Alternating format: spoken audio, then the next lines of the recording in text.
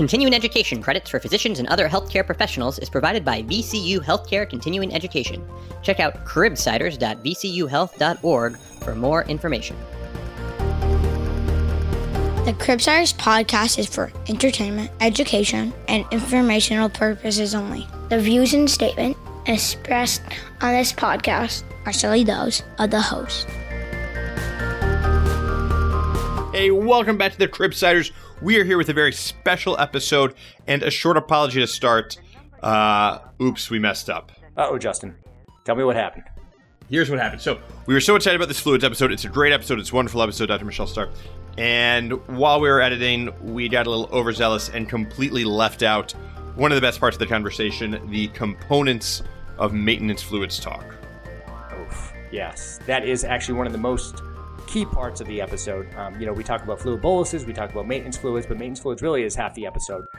Dr. Starr goes into a deep dive in the AAP guidelines. She talks about the components of the fluids, and we should really bring that back in for the listeners, Justin. Totally. It was a cool part of the episode. We're going to bring it back. If you listen to the episode now, it's back.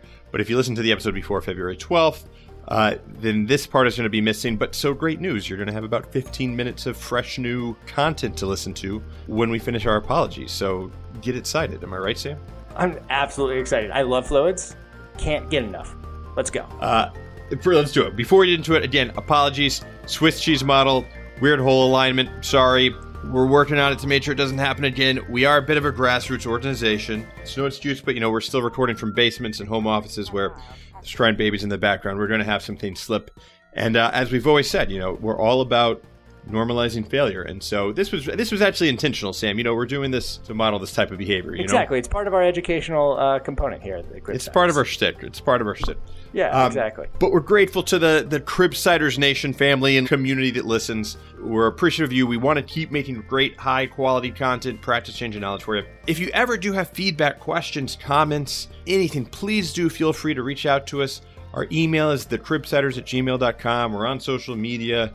You can check out the website, www.thecribsiders.com. But we'd love to hear from you, and we'd love to know that you're out there and that we're not just, yelling into the void. So if you have any comments, thoughts, feedback, always please feel free to reach out. This is for you. This is the family. This is the community. We're all going through medicine together. Awesome. So we'll leave it at that. And without further ado, let's jump to our discussion on the components of maintenance fluids. We're going to talk about sodium. We'll talk about potassium. We'll talk about glucose, and do it with the one and only Dr. Michelle Starr. Let's do it. Nephrologists love to talk about sodium. And I think with maintenance fluids, this is something that comes up a lot, in part because I even remember as a resident at one point being taught that for maintenance fluids, we should use hypotonic fluids like half normal saline to avoid the risk of hypernatremia from the elevated sodium concentration, as you mentioned, in normal saline. And now it seems like there's some concerns with using hypotonic fluids causing hyponatremia. Can you talk about a little bit when we're choosing maintenance fluids, what is it based on sodium? What kind of goes into this decision, and how does sodium play a role in that? Oh, this is like one of my favorite questions and my favorite things to talk about. So it's challenging. And I think oftentimes this is one of the first orders that an intern or a resident writes. And, your senior says to you, your attending says to you, just throw them on fluids, throw them on maintenance fluids and tuck them in. And then you're like, well, which fluids, which rates? Do I add potassium? Do I not add potassium? Do they need glucose? Do they not need glucose? What rate do I do? And there's about 1,000 different decisions that go into the choice of actual maintenance fluids. And it can be somewhat paralyzing. So let's start with sodium content and the kind of composition of fluids, and then we can talk about the other components as well. So I'll point out that the clinical practice guidelines, which are endorsed by the American Academy of Pediatrics, recommend choosing normal saline. They make that choice for patients. The inclusion ranges are 1 month to 18 years for ongoing maintenance therapy. And they do that to avoid hyponatremia. It's a pretty strong, pretty sweeping recommendation based on literature that I think is decent, but not strong enough to make that sweeping of a statement. And so my approach actually is to be a little bit more individualized in terms of what I think a patient's risk for hyponatremia or really their risk of dysnatremia. So either hyponatremia or hypernatremia, and then decide a maintenance starting therapy. And then my kind of decision to change things is based on labs and follow-up studies as we go. So for example, in the patient that we just admitted, I would say that this is a patient who is at mild to moderate risk of developing dysnatremias, right? We don't know their electrolytes coming in because we said, well, we'll wait and see, but they're at what I would call kind of mild to moderate risk. Now, why are patients at risk of hyponatremia when they come in?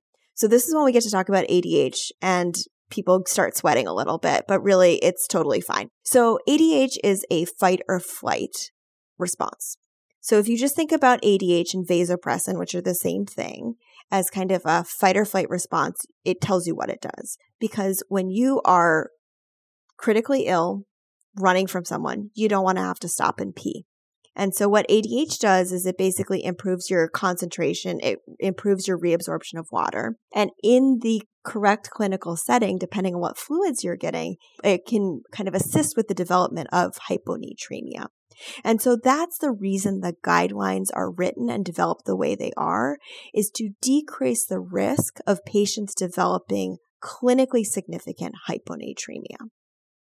And can I ask, just to clarify, the guideline recommends normal saline as opposed to half normal saline because of that isotonicity to avoid hyponatremia, which is at higher risk with the ADH and vasopressin secretion when someone's sick or in a hospital setting. Right. And what the authors of the guideline would say is that basically children admitted to the hospital are at very high risk of, I wouldn't even call it SIADH because it's kind of appropriate release of ADH, right? It's a physiologic stress response to pain, vomiting, respiratory illness. These things all increase your ADH secretion. So these patients do all truly have risks of excess ADH and hyponatremia, but there is also risks of giving them normal saline. And so, a lot of these studies that the clinical practice guideline are based on looked at hyponatremia, but they didn't look at the kind of corollaries on the other side. So they didn't look at hypernatremia. They didn't look at risk of hypertension. And then they really didn't look at some of these other kind of indicators that the adult studies are starting to look at. So kidney dysfunction, acidosis, and some of the other kind of markers like length of stay and things like that. And so while there are risks on both sides, as kind of my approach, will usually start patients on half normal saline as their maintenance therapy, as long as I have a good plan to monitor and to follow up how they're doing. And I, coming as a med-peds person, feel very team LR. And when we talk about the decreased risk of acidosis, we talk about, the decreased possible clinical benefits. We talk about how it actually has a less concentrated sodium. Why is that not kind of the go-to for nephrologists, or is that the future? Like, why aren't we all team LR? I think some of it is just training and the way that people do things that they're familiar with. And so I think that there, especially in the setting of clinical practice guidelines that say this is the way that we should approach fluid therapy, I think that there is just a lot of kind of momentum on team abnormal saline. I tend to use D5LR or D5 half normal saline, or plasma light as my ongoing kind of maintenance fluid for my patients. And the caveat of that is a lot of my patients have abnormal renal function. But even when I am helping take care of a patient with a non-renal issue, those are my go-to fluid choices for some of those same reasons. Now you just added a whole nother thing into the mix. You said D5. Now we're making things a little more complex now. What's going on with the dextrose? Yeah, so we've talked a little bit about hyponatremia, hypernatremia, dysnatremia risks. We can talk a little bit about glucose, and then we should make sure we talk about potassium as well, because that's really one of those things that I think throws a little bit of a wrench in everything as well. Before we jump on to glucose, which is absolutely a thing we need to talk about, I just had a few more questions about the maintenance fluid itself. I was just thinking, we just started talking about how good LR is to bolus, and we're doing maintenance fluids, and we're trying to decide what to do. Why do you think also that we do a lot of maintenance, not just intermittent bolusing? So, it's a really good question. And in some ways, it might be more physiologic, right? Like we don't constantly have fluid dripping into our mouths at all times, right? We tend to consume fluids enterally in more of a bolus sort of situation. It honestly probably would be more physiologic. I think when patients are in the hospital, it's probably just a little bit more practical and doesn't require repeated assessments. It does allow me to talk about one of my big nephrology pet peeves, which is multiples of maintenance. I have strong feelings here, and I really think that patients should never be prescribed multiples of maintenance because either a patient is euvolemic or they're not. If you don't have a patient euvolemic, you bolus them until they're euvolemic and then you give them maintenance. Multiples of maintenance fluids just a way to get yourself in trouble and get a patient fluid overloaded. One maybe quick thing too, to your point, Sam, that I remember having calls as an attending where the patient wanted to move around or go to somewhere, and when they have the IV pole, it's kind of like a liquid handcuffs, and there's like, can we get him off maintenance fluids for an hour? And I think the fear is like, no, then he'll get dehydrated. And to your point of bolusing to euvolemia, it's okay to miss a couple hours of maintenance fluids if it means getting out of bed. And I think the other thing that I often encourage my residents to think about is whether a patient truly needs IV fluids. So remember, we all go to sleep and we don't get IV fluids overnight, and we are all okay when we wake up in the morning. And so often when we have a patient who's NPO for a procedure overnight in the hospital, the question isn't what fluids should we be running. The question is, do they need IV fluids overnight? And then I actually wanted to circle back around just to one thing, make sure I understood this right. So the kids who are at risk for hyponatremia. So we talked about ADH being on, and when ADH is on, that's obviously going to bring in water and drive your total sodium down. When I think of that, I always think of hypotensive patients. Once they're euvolemic, when we bolus them, how long do you think it takes them to essentially turn that extra round of ADH off? Or is the fact that they're so inflamed with whatever their illness is that enough to keep it going? It's a really good question. So we can see this, it depends, I think, on the severity of their illness. So in critically ill, so ICU patients, that kind of perturbed ADH state can last quite a period of time, especially while they're kind of having these ongoing stressors. So mechanical ventilation, respiratory distress, all of those pieces can continue for a period of time. But in a kind of less critically ill patient, their ADH response is probably starting to slow down just about the time you're starting to think about, do I need this patient still need to be on IV fluids? And so going back to the, determining the maintenance fluids, there's all these great additives on the fluid salad bar of glucose, potassium, phosphate. Let's go back. You had mentioned D5 or D10. What's the story with glucose and IV fluids? When should we be adding glucose? Should we be adding glucose? How much? Let's talk about glucose and water. Yeah. So, I think in some ways, nephrologists are sometimes IV fluid sommeliers, right? Like we're trying to make decisions about what the right combination of things are. Some of this just really kind of gets to how long do you think this patient's going to be on IV fluids? And the reality is, if this is a short-term need, you probably don't need to get too fancy with the composition of fluids. Really, you just want to kind of keep them in a good place and do it as safely as possible and stop your therapy as quickly as you can. Now, in a patient that's going to have prolonged NPO and they're going to be on IV fluids for a period of time, I think glucose is something really to think about in terms of avoiding a catabolic state.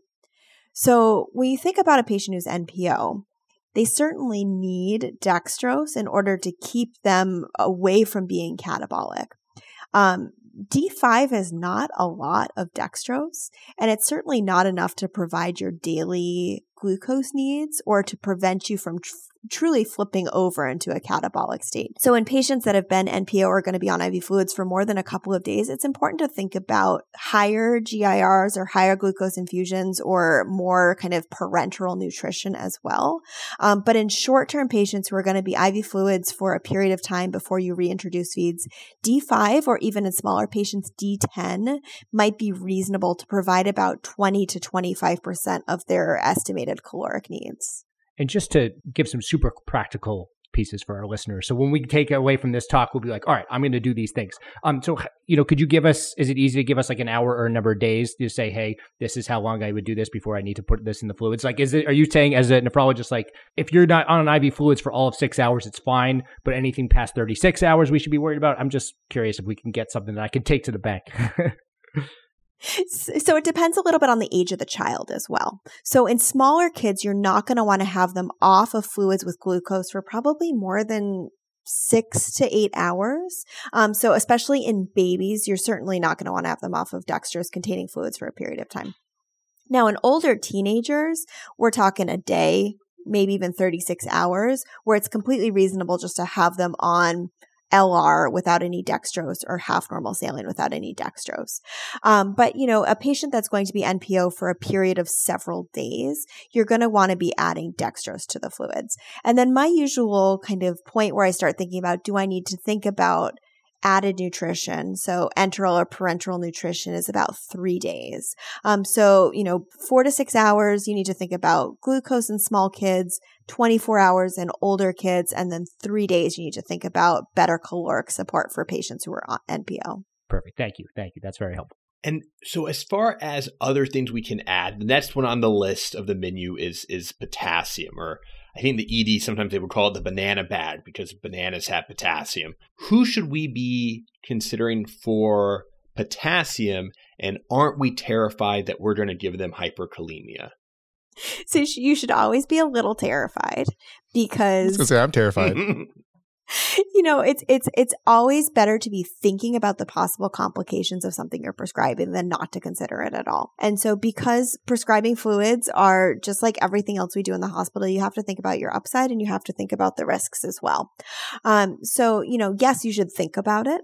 But hypokalemia is also not good for someone who's critically ill, especially for this patient who has ongoing vomiting. They're probably hypokalemic, and that might be one of the reasons that they're not feeling well. So I think about adding potassium to fluids in a patient that I know has moderate to good renal function, and normal to low potassium. So I won't add potassium, or I wouldn't recommend adding potassium to fluids without basic labs. And it's certainly something that if you have a patient who is on potassium containing fluids, it's going to be something that you want to monitor with, I would say, at least daily labs. And you mentioned, mild to moderate, or at least good to moderate kidney function. Again, just to be a little bit practical, what do you think of a GFR that is bad kidney function, or the line that we should be like, this is not good and we should be paying more attention?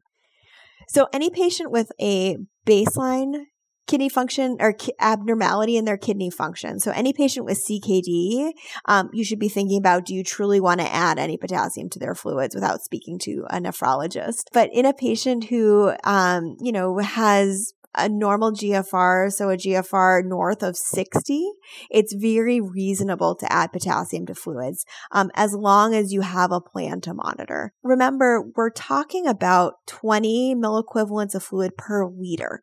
So patients are actually truly not getting that much potassium over a period of hours. It seems like a big number, but when you think about it in terms of their hourly ongoing fluid requirement, it's not a huge amount. So as long as you have a plan to monitor and follow it up, then I think it's very reasonable to include potassium in your fluids. One thing that you had mentioned too that I think has come up a lot for me on inpatient is that if you get a BMP at the beginning and the creatinine's elevated, the calculated GFR that pops up in that BMP is not their baseline GFR. They are not chronic kidney disease. So for those patients that have an elevated creatinine, presumably because of this pre-renal azotemia, we do not need to worry as much about consequences of hyperkalemia as we resuscitate them. Is that fair to say? Yeah. And I think, the important point to remember about that calculated GFR is that, remember, that's based on kind of just a snapshot in time. And so the analogy I tend to use that I think I used last time I was talking to you guys as well is that, a creatinine is just really a snapshot in time. And so if you were to take a picture, if I were to throw a ball up in the air and you were to take a picture of that ball, you wouldn't know whether it was on its way up, at the top of its peak, or on its way back down. And it's the same exact thing when we think about a creatinine. So the patient that you just talked about who has an elevated creatinine, who's now gotten volume resuscitated, their creatinine is probably better. And you can tell that clinically because their vital signs are probably better. My bet is that they started peeing.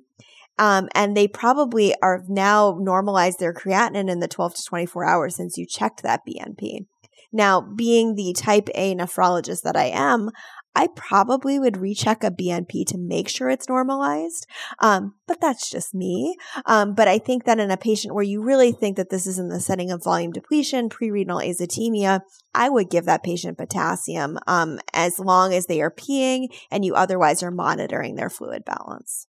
I was just saying, maybe following up on that of checking the creatinine and also wanting to monitor the potassium.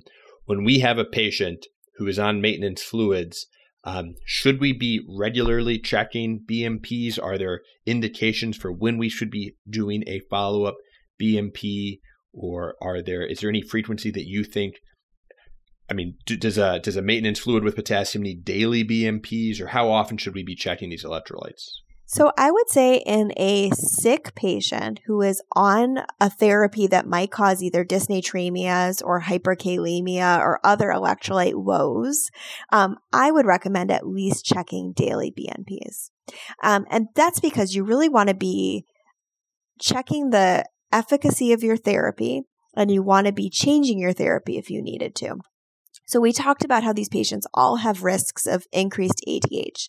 If you start to see a serum sodium going down, down, down, you might change your therapy. If you start to see the serum potassium start going up, up, up, or the creatinine go up, up, up, you're going to change your therapy as well.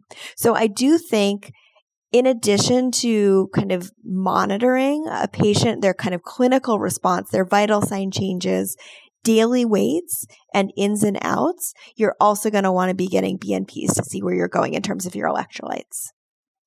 And is 20 milliequivalents the answer for potassium, and anything else should that be given just as a PO supplement? So you certainly can. I don't know if you've ever tried oral potassium supplementation, especially in a patient with gastroenteritis. It may not go super well. So I think that giving 20 milliequivalents per liter in IV fluids is a very reasonable way to approach this. But yes, using the gut over IV fluids, especially when it comes to potassium, is probably a safer alternative as well. And then we've also talked about LR being a possible maintenance, and we also talked about the risk and how scared we are about adding potassium to LR, which we shouldn't be at all. But I just want to confirm with you that could be okay. Is that correct? Absolutely. So I really like using fluids off the shelf. So I think using potassiums that are prescribed and delivered as mixed is a safer way than adding things to bags. And so in my practice, I will prescribe things that I don't have to do additives. And so I often will reach for LR if I want to give potassium to a patient as opposed to adding potassium to a bag of half normal saline. One of the things we talk about is being aware for these dysnatremias, especially as people that have chronic kidney disease or have abnormal renal function. And so in this case, Ice Otonic is 4 years old, but in your neck of the woods, when especially the kiddos are neonatal or smaller, less than that 1 month to 18-year range that you mentioned for the guidelines, how does that affect our management? If Ice were less than 28 days old, if he's a 2-week-old newborn, does that change our fluid selection? And maybe can you talk about why? Yeah, absolutely. So I'll point out that the guidelines say and recommend normal saline pretty much all the way down to even those very, very small babies. I would argue that their physiology is quite different and their renal concentrating abilities are quite different as well. And so babies have the ability to excrete, or they have less ability to excrete sodium load, and they also have less concentration ability. And so when we start getting in these smaller kiddos, they actually can tolerate a much lower sodium content in their fluids more successfully. And so in kids who are young, I usually will use half normal saline. In the neonates, you'll see them start using quarter. I don't have a lot of comfort with quarter normal saline, and so tend to stick with half normal saline, even for the smallest of babies. But if you're practicing in a neonatal ICU, you'll start seeing people reach for those lower tonicity fluids because of babies' concentrating abilities in their kidneys. And then why do some people put 10 milliequivalents of potassium in the babies? Because we know it's per liter, so they're obviously going to get less total because of their size. So why do people do that? Because they're scared of potassium. That's a great question. So it gets back a little bit to just some of what we know about neonatal renal physiology. So neonates mature the distal part of their tubule slowly. And so their sodium potassium transporters are really immature.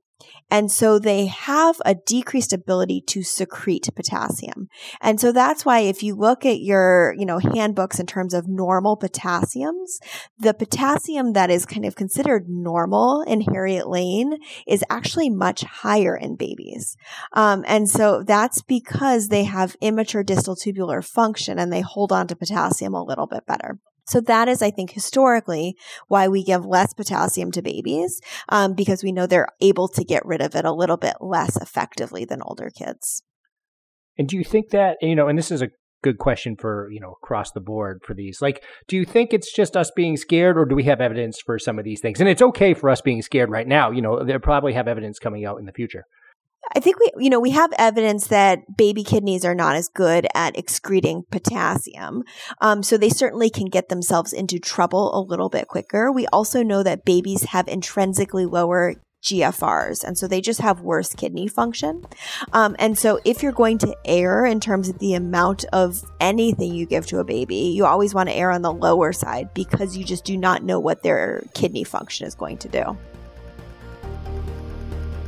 This has been another episode of the Cribsiders. It's for the kids. Get show notes and sign up for our weekly Knowledge Food Formula Feeds newsletter on our website at www.thecribsiders.com. We are committed to providing you with high-value, practice-changing knowledge, and to do that, we need your feedback. Please subscribe, rate, and review the show on Apple Podcasts or any podcast player. You can also email us anytime at thecribsiders@gmail.com. A special thanks to our producer for this episode, Dr. Sam Mazer, and our showrunner for this episode and all of our episodes, Dr. Sam Mazer, and to our wonderful social media team on Twitter, Instagram, and Facebook. Thanks for joining tonight. I've been Justin Lee Burke. I've been Sam Mazer.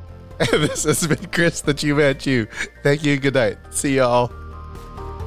Hey, you've already listened to the entire episode. Now claim CME credit. Continuing education credit is provided by VCU Healthcare Continuing Education. VCU is accredited to provide continuing education to the entire healthcare team.